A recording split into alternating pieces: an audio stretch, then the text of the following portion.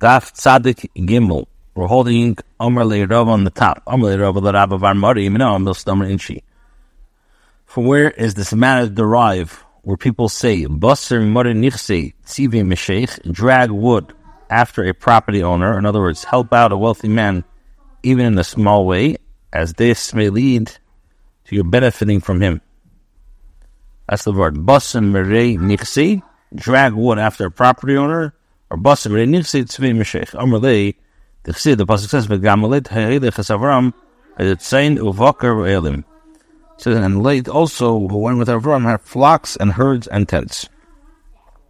Connection with the incident of Avram and Abimelech mentioned in the Mishnah, the Gemara quotes a related statement. Amar Rav Chanan, Hameisid Din Al Chaveri, one who passes the judgment of another to heaven, Hunenesh Tchila.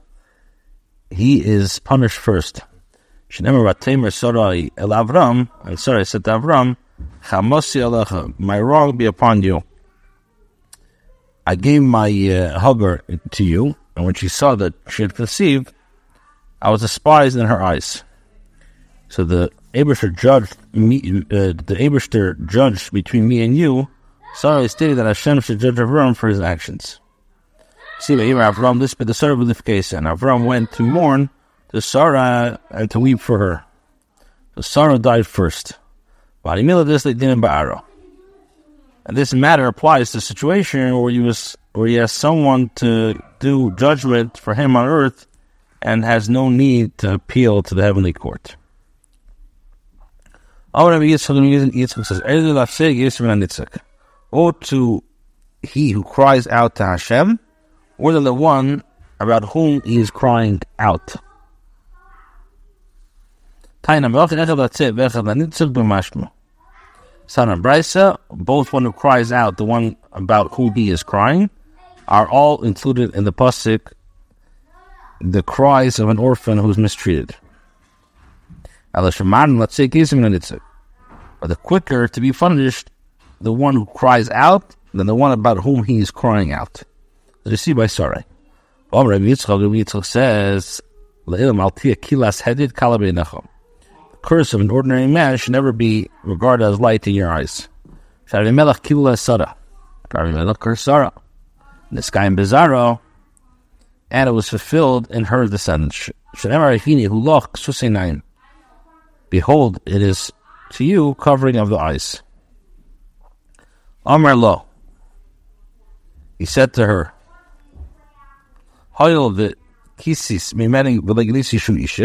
since you hid from me, and you did not reveal that Avram was really your husband, and you caused me this suffering. So your descendants, your children will have covered eyes. This guy was and we see, and it came to pass that when Yitzchak was old, his eye was dim, so that he could not see. A person should always be amongst those who are pursued, and not amongst the pursuers.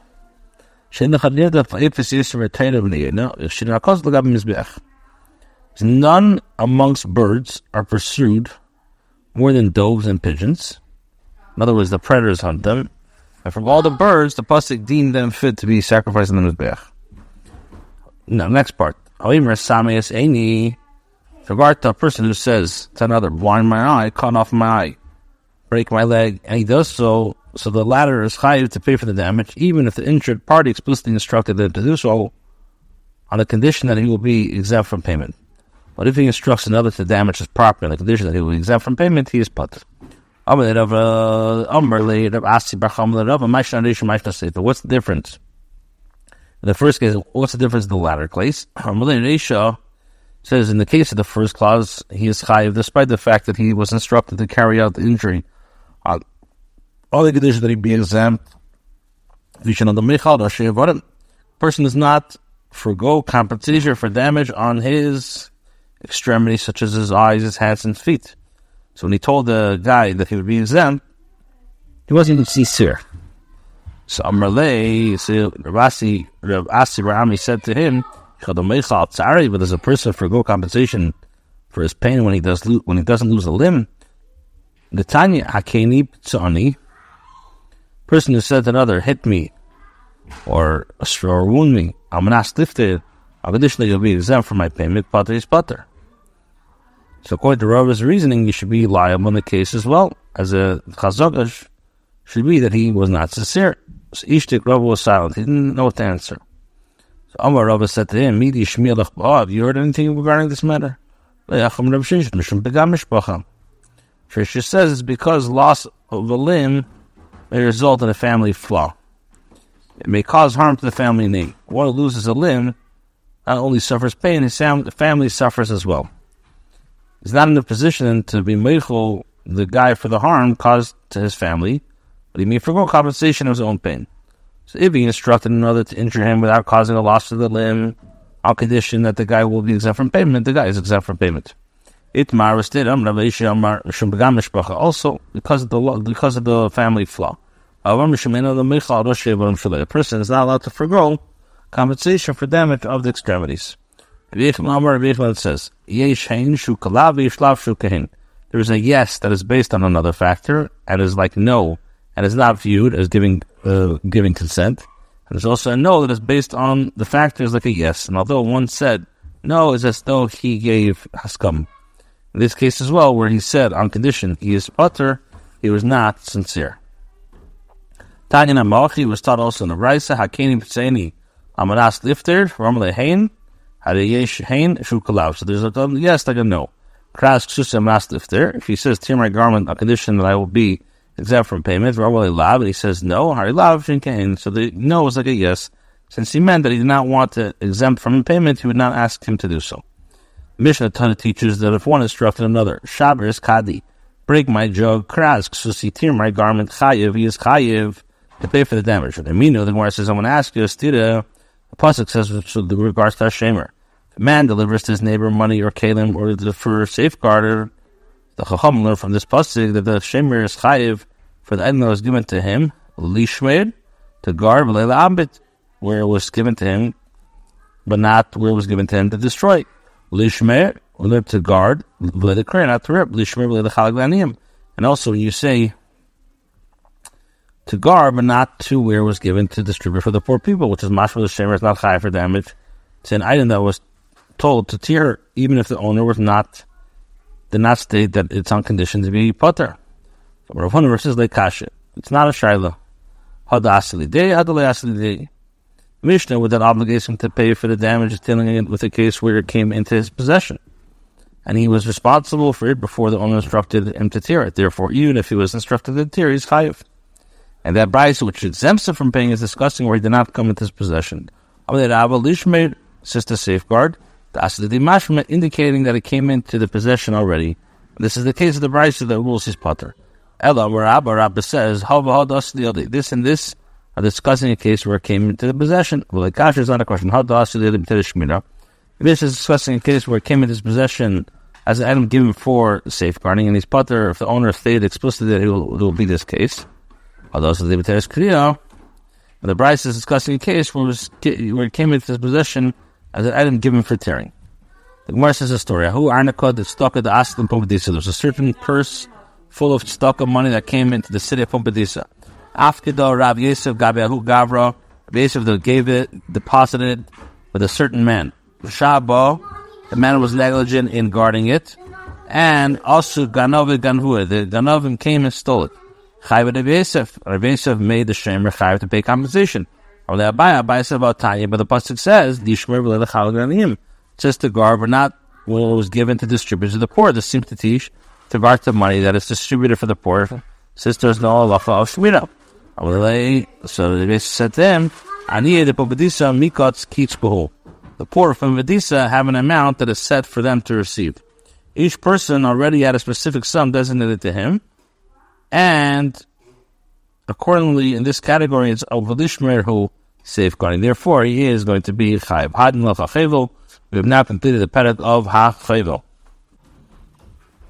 Now we're going to begin the next perek of HaGrizel Itzim. Perek Chi.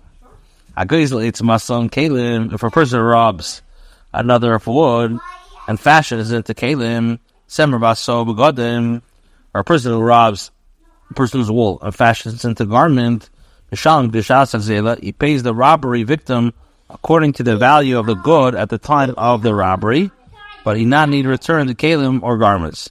He has acquired the stolen items because they had undergone a change.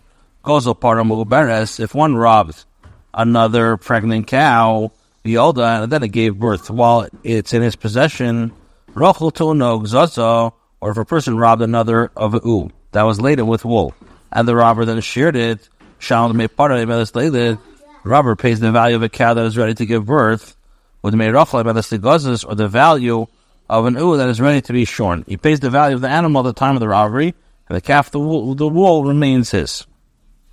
It goes up, if he robbed another cow, and it became pregnant in his possession, or if a person robbed another and it became laden with wool in his possession, he has to pay the value of the time of the geneva. This is the general rule. All robbers pay according to the value of the stolen item at the time of the robbery. Amri, the Chacham say, now, it says, it's mashma that the Mishnah, that if one robbed another of wood and fashioned it into kalim, yes, the robber acquires the wool due to the change. But shipan, if he merely sanded it, then light, the robber does not acquire it, as this is not a significant change.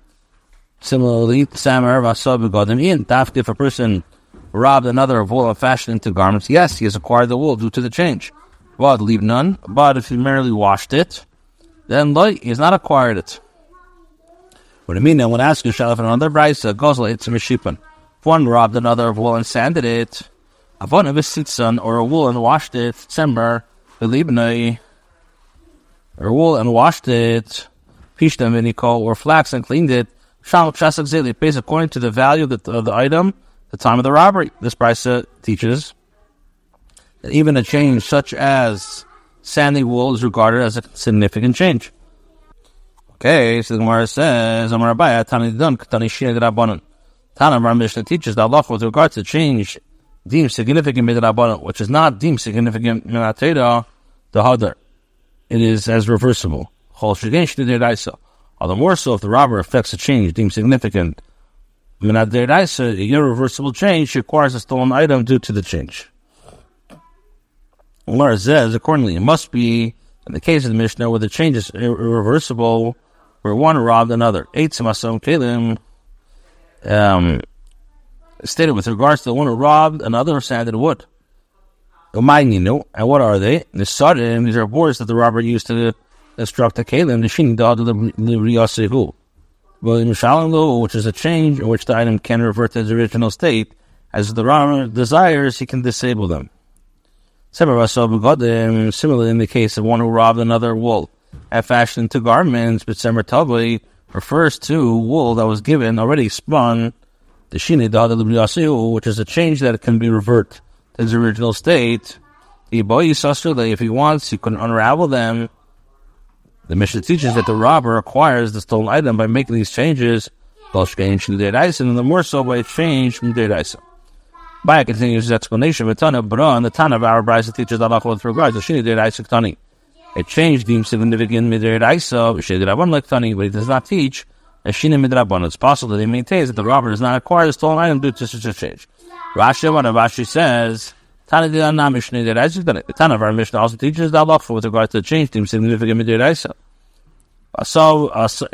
Kalim, the case of one who robbed another of a wooden fashioned into Kalim, that's referred to a case that instructed Wuchani pestles, the high new shipan, which is an analogy in the case where one side of them sits a pestle is formed by trimming the wood in a reversible manner.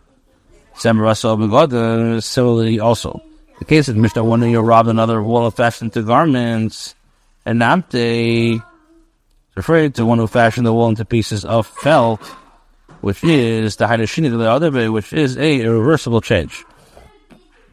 Now the Gemara asks, but does washing affect a significant change, so that a person who robbed another wool, washes it, acquires the wool, and pays the value at the time of the robbery? And I mean, I'm going to ask you a question. He's believing the Mishnah is discussing a case of the first of the sheared wool, which was given to the Kohen. The owner of the sheep did not manage to give the sheared wool to the Kohen before he dyed it, so he's potter from giving the Kohen as the obligation is in effect only with regards to wool remaining in the original state. But if he washed it and did not dye it, he's obligated to give it to the Kohen, which is mashma that washing does not affect a significant change. It's not a question. It depends. Tanya, with regard to a brisa, with regard to the first of the sheared wool, if one sheared it, spun it and wove it, and mistar, the wool shul does not combine with the wool from the other sheep to constitute the minimum quantity of wool which one is obligated to give the first of the sheared wool to the Kohen. Libnei. Now, if libnei, if a person washed it, Rabbi Shimon says, it is not combined with the wool of another sheep, as washing affects a significant change. And the Chachamim say, no, if it is, as washing does not affect a significant change. Their opinion corresponds to the opinion in the Brisa and the Mishnah previously mentioned. Rava says, of Shimon, this and this, both the Mishnah and the Brisa are, in fact, Shitas of Shimon. The question is not a question. The Mishnah is referring to a case where one untangled the strands of wool by hand before washing. In that case, the washing is not fully effective and does not affect a significant change. Or the Sakis Aruki, the Brisa is referring to a case where one combed it before the washing. The washing is more effective and consequently affects a significant change. The Mishnah is referring to a case where one merely whitened it, which is not a significant change. The Kabri Kaburi, the Brisa is referring to a case where one bleached it with sulfur, which is a significant change. Now the Gemara says, Hashto. Now that you said that according to Rabbi Shimon, dye does not affect this change. Liban Avishine. So he's saying that Sev is not a Shine, is Liban a Shine, not the Tanya, the Rabbi says, God is a Rishon. So, if one sheared a sheep one by one and dyed the wool of each sheep before shearing the next sheep, or Rishon Varagai, one by one he wove them or spun them, so if